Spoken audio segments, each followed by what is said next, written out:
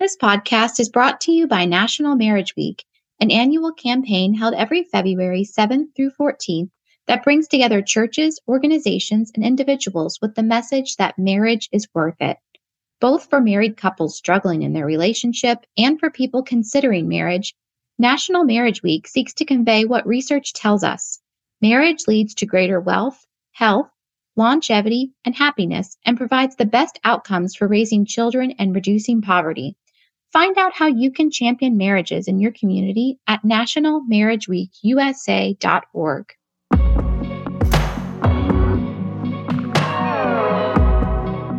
We couldn't understand, Walter, why the nightclubs we used to party in look more like Revelation 5:9 than Jesus's club, the church. And so we began to ask questions about why the church was the most segregated institution in America. Today's conversation is the podcast of the National Association of Evangelicals. I'm your host, Walter Kim, NAE President. In these conversations, we seek to help evangelicals foster thriving communities and navigate complexity with biblical clarity. Racial justice is one of those very complex topics, and there's clear biblical guidance. Dr. Derwin Gray shares practical tools for pursuing racial justice that flows from a biblical foundation. Here is our conversation. It's great to connect with you again, Pastor Derwin. We had the opportunity, obviously, to work together at the Flourish Conference, and I have to say your presentation was really inspiring. It was convicting. And I'm sure many who are listening know you, but they might not know parts of your story. So as we get going, could you tell us a little bit more about how God led you and your wife into ministry? Yeah, well, thank you, Walter. It's an honor and privilege to be with you. And I really love being at the Flourish Conference and also being on the board. So my wife and I, we just celebrated 30 years of marriage. We shockingly met at Brigham Young University. She's from Montana. I'm from San Antonio, Texas. So you got a Black kid from a urban context meeting a white girl from Montana at a Mormon school, and neither one of us were Mormon.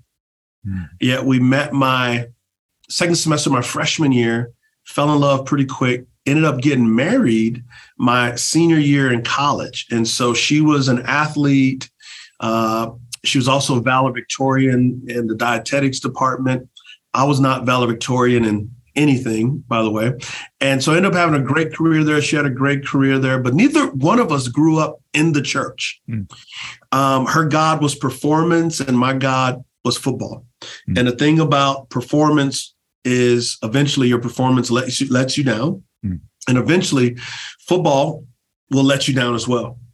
But I had a teammate with the Indianapolis Colts in 1993. His nickname was Steve Grant, or his real name was Steve Grant, but his nickname was the Naked Preacher, because every day after practice, he'd take a shower, dry off, wrap a towel around his waist. And then he'd ask my teammates, do you know Jesus? And in my mind, I'm going, bro, do you know you're half naked? So I tried to avoid him, but one faithful afternoon, he asked me a question that changed the trajectory of my life.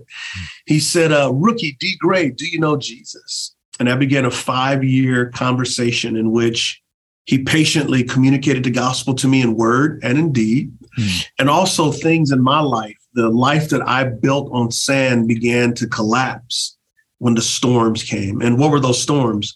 The first storm was I couldn't get over the fact that my dad was never around. I wanted to prove him wrong, and living to prove someone wrong usually makes your heart wrong. I couldn't get over the fact that I knew I needed forgiveness, but I didn't know how to get it.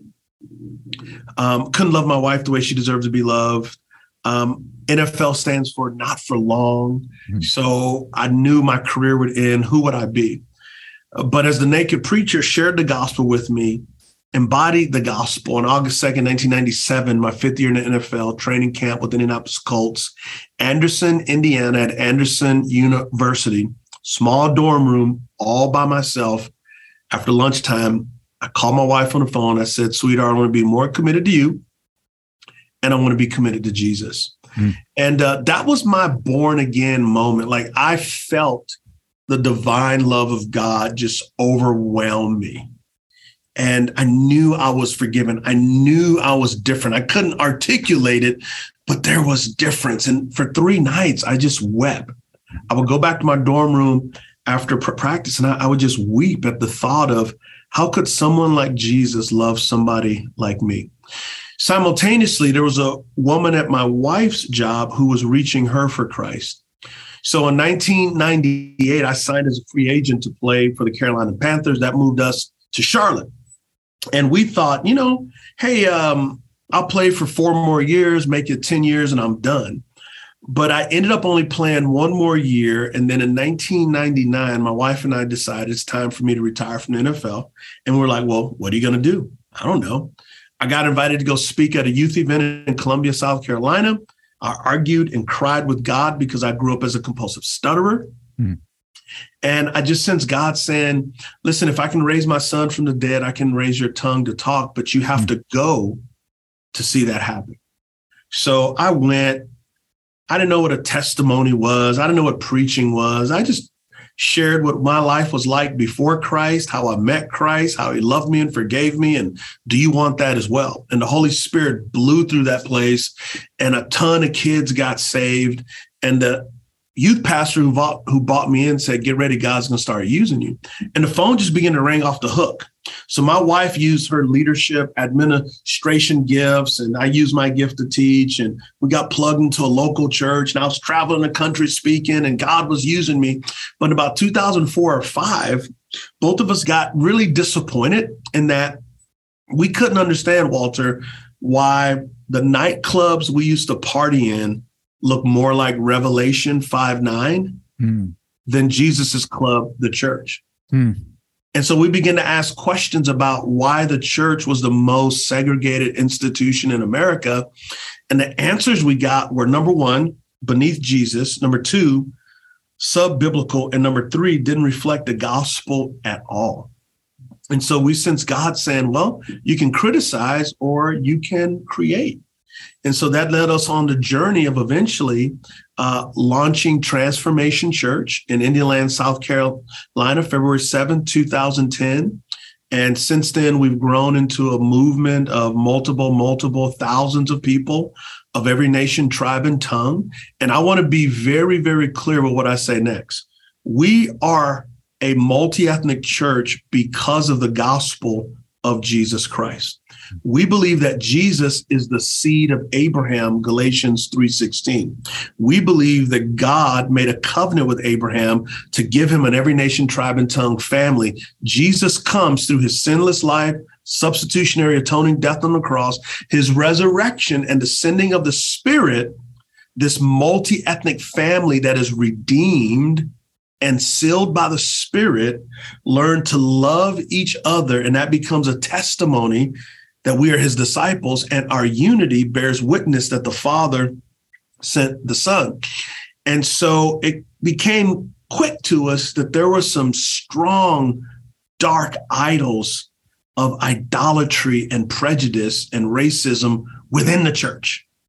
And so we believe God has blessed Transformation Church with incredible influence and growth to be a beacon of light, to say what happened in the first century can happen in the 21st century. Derwin, that is so inspiring.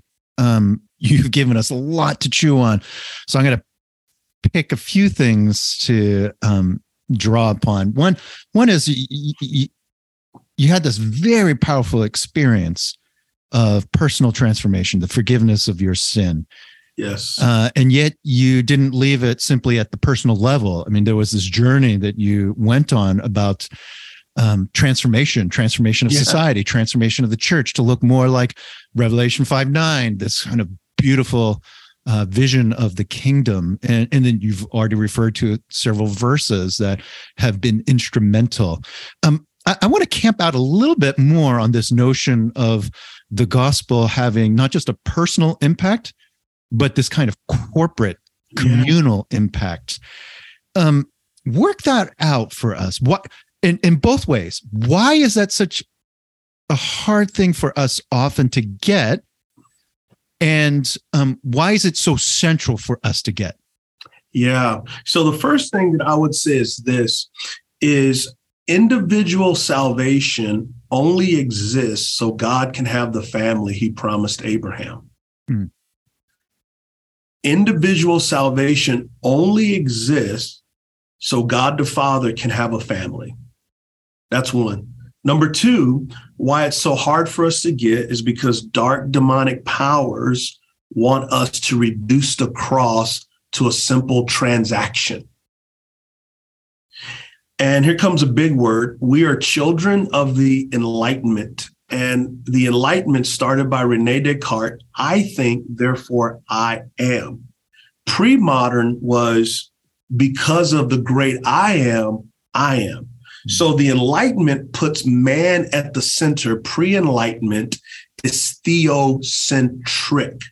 Now, move a couple of hundred years, we as Americans, we love business products. And what we've done is we sell people Jesus.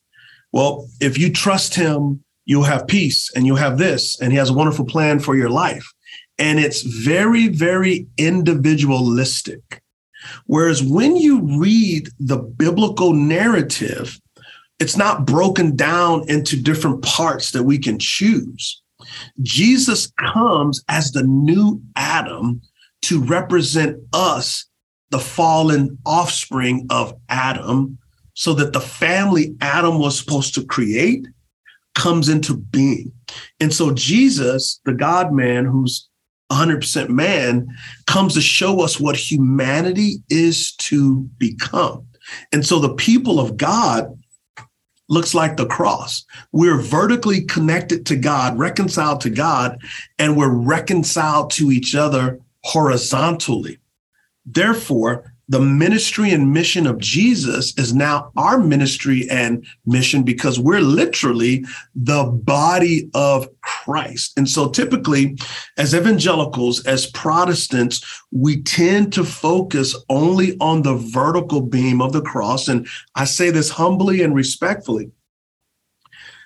Penal substitutionary atonement is a reality, but that's not the only reality of the work of Christ. Jesus rewrites our story, recapitulation. Jesus reconciles us to his Father and to one another. I mean, the cross is so much bigger than just little old Derwin is redeemed. I'm redeemed to be a part of a redeeming family that is now the presence of God on earth until the consummation of new heaven and new earth. And so I think the devil has strategically said, hey, look, it's easier to teach people Romans Road and make it an individual transaction.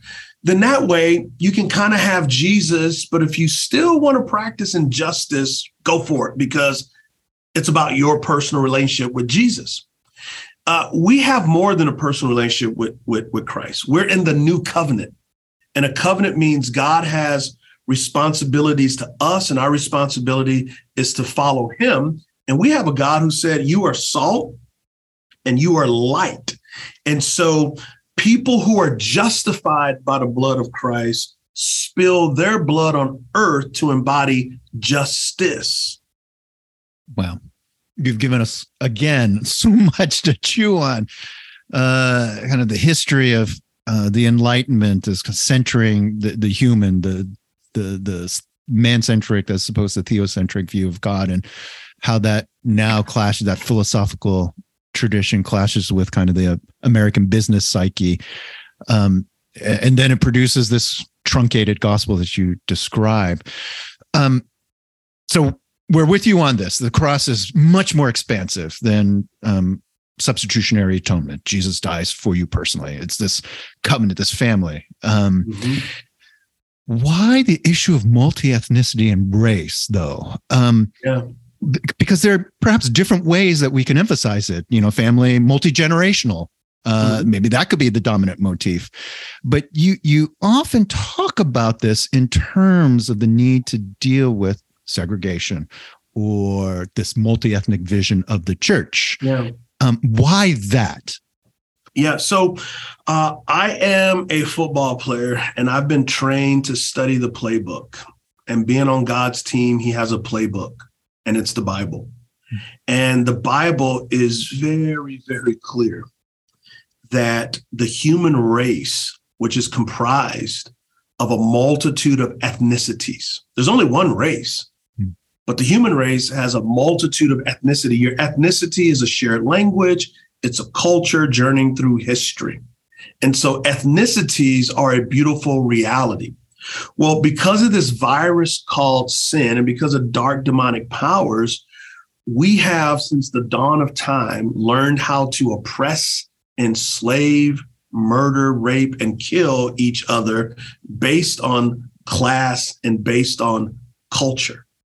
So even when we look at the people of Israel, they were enslaved by the Africans, the Egyptians, right? So we see a slavery motif. And when God sets them free through the Passover, the nation of Israel is told, go to the promised land. But before they got to the promised land, there were Canaanites, Hittites, Jebusites, Perizzites who wanted to wipe them out. And then when they were in the promised land, through disobedience, the Babylonians took them into captivity, Jewish diaspora. And then by the time of Jesus, another Gentile power is dominating the Jewish people. And so we see that if we remove ethnicity or race from the Bible, we literally have no Bible. And so we know that at the end of history in the new heaven and new earth, it's every nation, tribe, and tongue in fulfillment with God's covenant with Abraham. So the issue is not why talk about race or ethnicity. I think the bigger question is, how have we allowed it to be so silent when God uses it as a megaphone? So just think about this, Walter. Imagine if there's no Samaria and Samaritan woman at the well, that Cornelius is not Italian, that Pontius Pilate is not Roman, Scythians, barbarians, Canaanites, Hittites, Jebusites, Babylonians. Like, you literally have no Bible. Even Jesus himself is born into a ethnicity, the Jewish people. And so I think whatever dominant culture there is, people within that dominant culture, if there's been oppression of minority groups, there's like this shame as though they themselves did it. And so our church at Transformation Church is probably 55 to 58% white, and then everything else. So one of the things that I talk to my brothers and sisters about, that I pastor who are white, is don't be guilty about America's past. You didn't own slaves. You didn't do those things. Now, we can mourn those things, Matthew 5:4, and you can also acknowledge that for the majority culture in America, you had benefits from the oppression of others. So I, as a Black man, own a home in Charlotte, North Carolina. This area used to belong to the Catawba Native Americans. So I'm benefiting from what happened to them. I can't go back and change the past, but I can advocate for my Native American brothers in the present. And I think that's what the gospel does, Walter, is the good news of Jesus gives us a heart to love the world. One of our plumb lines here at Transformation Church is this: treat everybody like Jesus died for them because he did.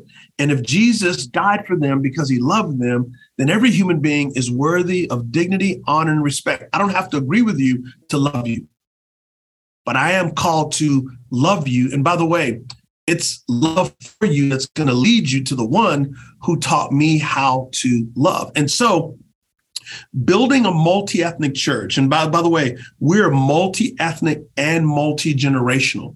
This for us flows from two of Jesus's great commands. First, the great commandment: love God with all your heart, mind, soul, and strength. And watch this: love your neighbor as you love yourself. It makes a cross. Love God, love self, which leads to humility because of my union life in Christ. Love your neighbor. Well, my neighbor flows into the Great Commission. Go make disciples of all ethnos. So my neighbor is going to be multi-ethnic and multi-generational. So the Great Commandment and the Great Commission is the vision that drives us forward in what we do, why we do. And because I didn't grow up in the church, I didn't think it was optional for me not to lead a church that tried to reach everybody that's in our community. Mm. You have situated this gospel initiative of dealing with the ethnos of the world's race issues, not simply in our own national history, but you root it deeply in the history of humanity. Yes. Both in terms of its oppression, but also the liberation of the people of God from slavery in Egypt. So it's a very powerful combination to root it in the history of both oppression and of salvation, but also to now move it to the conversation today. And you've already talked about the benefits you've accrued because of what had happened to the Native American communities and where you live. Yeah.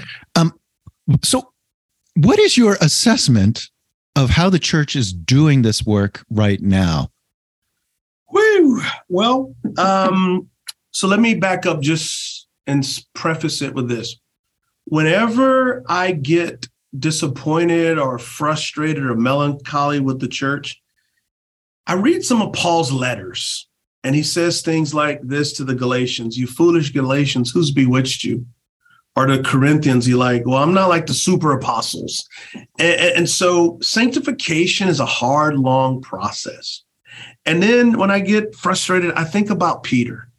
How could Peter be with Jesus and then deny Jesus? How could Peter go to Cornelius's house and say, I see God is not a respecter of person. The Gentiles speak in tongues. They're a part of the new people of God. Then he goes to Antioch and he's eating food with Gentiles, and a party of James comes, 2:11 through 22. And Peter gets up from the table to go sit with Jews, and it makes Barnabas get carried away. Sanctification is a long, hard process. So, Walter, this is what I think.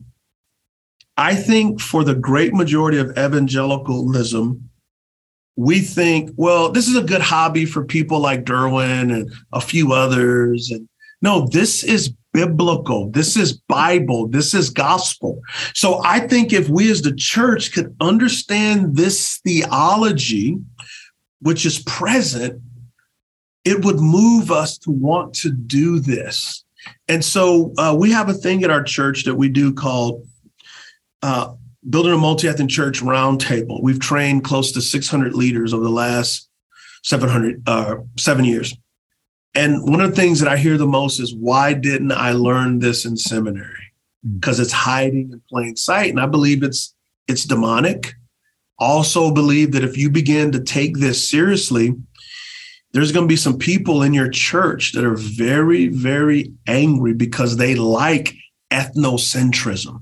And I think that's why you're seeing such a rise in white Christian nationalism, because it plays into the ethnic pride and prejudice that many people have.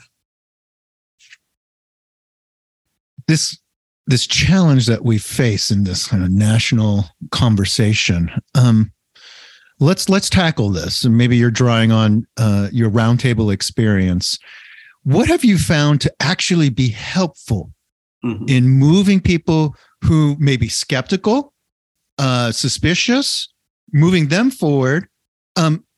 People who are interested, but just maybe ignorant, and then people who really are motivated, but are looking for a concrete way forward. Like, walk us through these three different types of people. Yeah, I think the people of goodwill, but just don't know, they come and they're just overwhelmed with like, I'm not the only one, and there is hope. And what I intuitively knew was right, I now have the gospel underpinnings.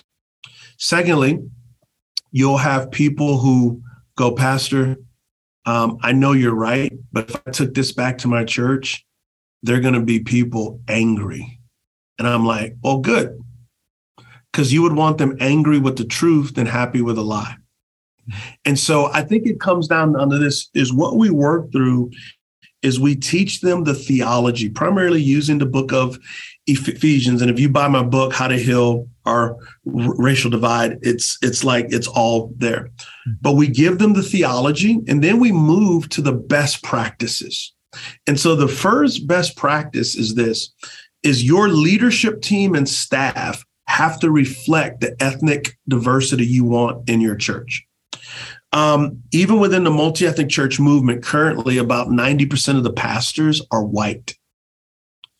And so it's very few Asians, very few Latinos, very few African Americans. And so what will happen is you'll have ethnically white cultural churches with a little diversity in it, but those people aren't represented. It's almost like they're colorful pictures that hang on a wall instead of actual people who add color and culture to the ethos of the church.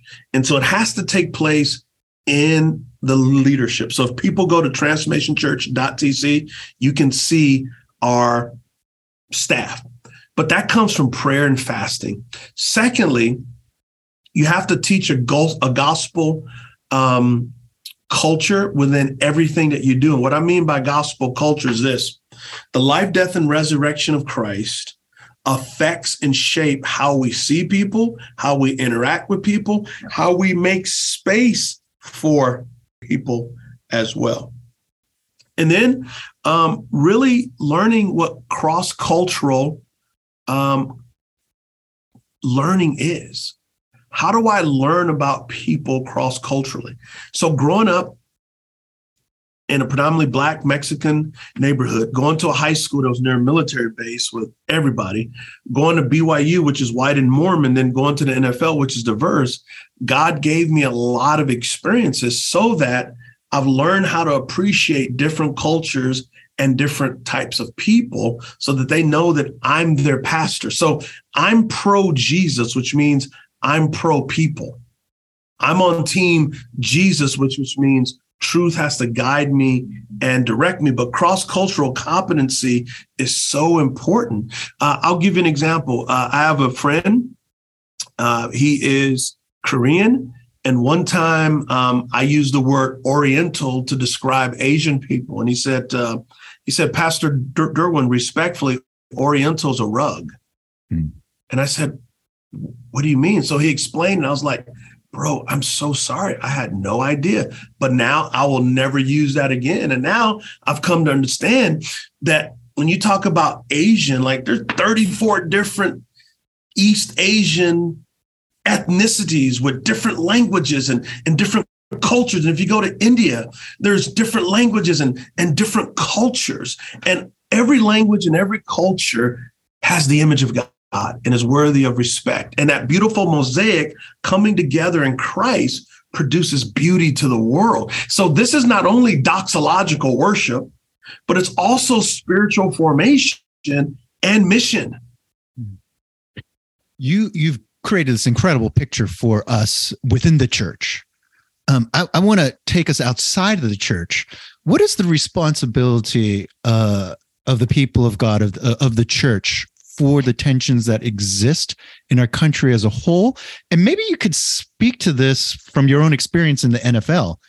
What are the issues that faced you in your time in football that spoke to the inequities that exist in country? And is there a responsibility for Christians to speak into other sectors of society? And if so, how could we even go about something like that? Yeah, absolutely. I think we are called. Like for me, being on mission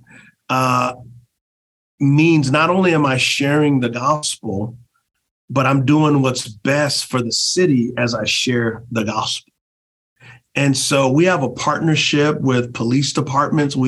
Our church has received an award from the Charlotte-Mecklenburg Police Department for the help that we've done. We're very involved in public schools. We have several churches in correctional facilities.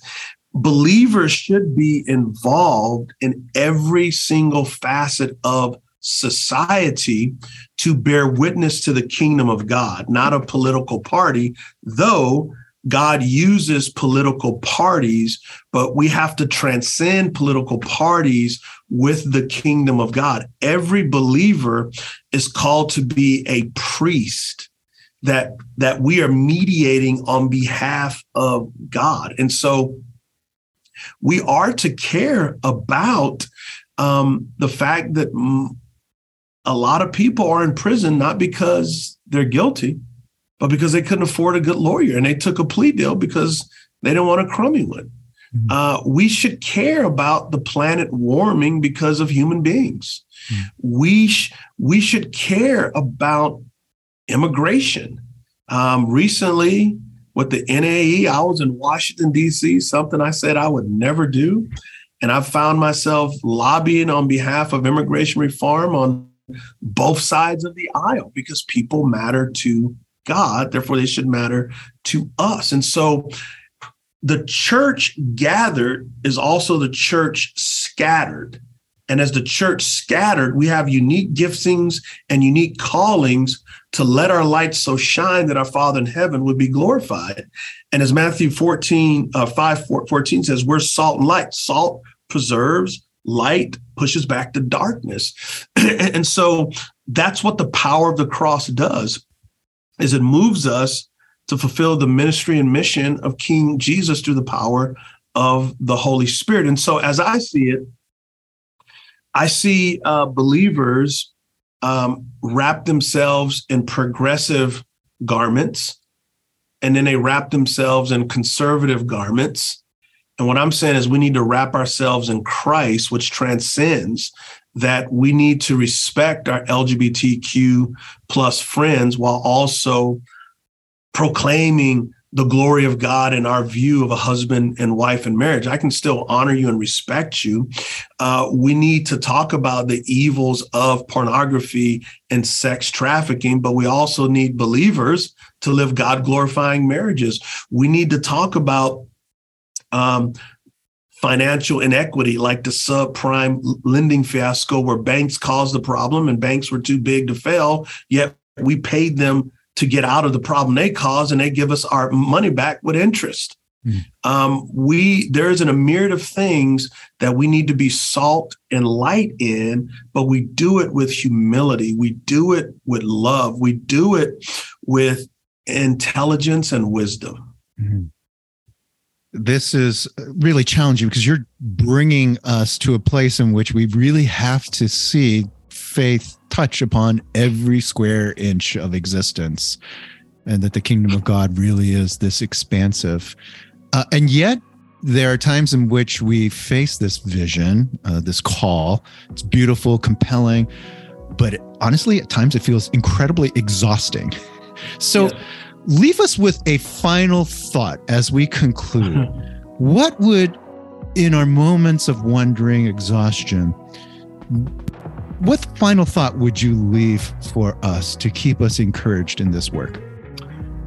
Yeah, whenever I find myself getting super exhausted, Walter, it's because I've tried to do things in my own power. My exhaustion reminds me that I'm not a big deal. My exhaustion reminds me, Derwin, Jesus never called you to do this in your own strength. But I've been crucified with Christ, and it's only I who lives, but Christ who lives in me. Though I live in his body, it's by faith in the Son of God who loved me and gave himself for me. So my encouragement to you is this, is the greatest work of ministry that Jesus wants to do is not through you, but to you. And the fruit of his work in you will be produced through you. Our guest on today's conversation has been Dr. Derwin Gray. I'm Walter Kim, and on behalf of us all, thank you, Derwin. The National Association of Evangelicals is where we use influence for good. Today's conversation is one of many ways we help evangelicals foster thriving communities and navigate complexity with biblical clarity. To discover more NAE topics and resources for you and your church, please sign up for our email list and visit our resource hub at nae.org.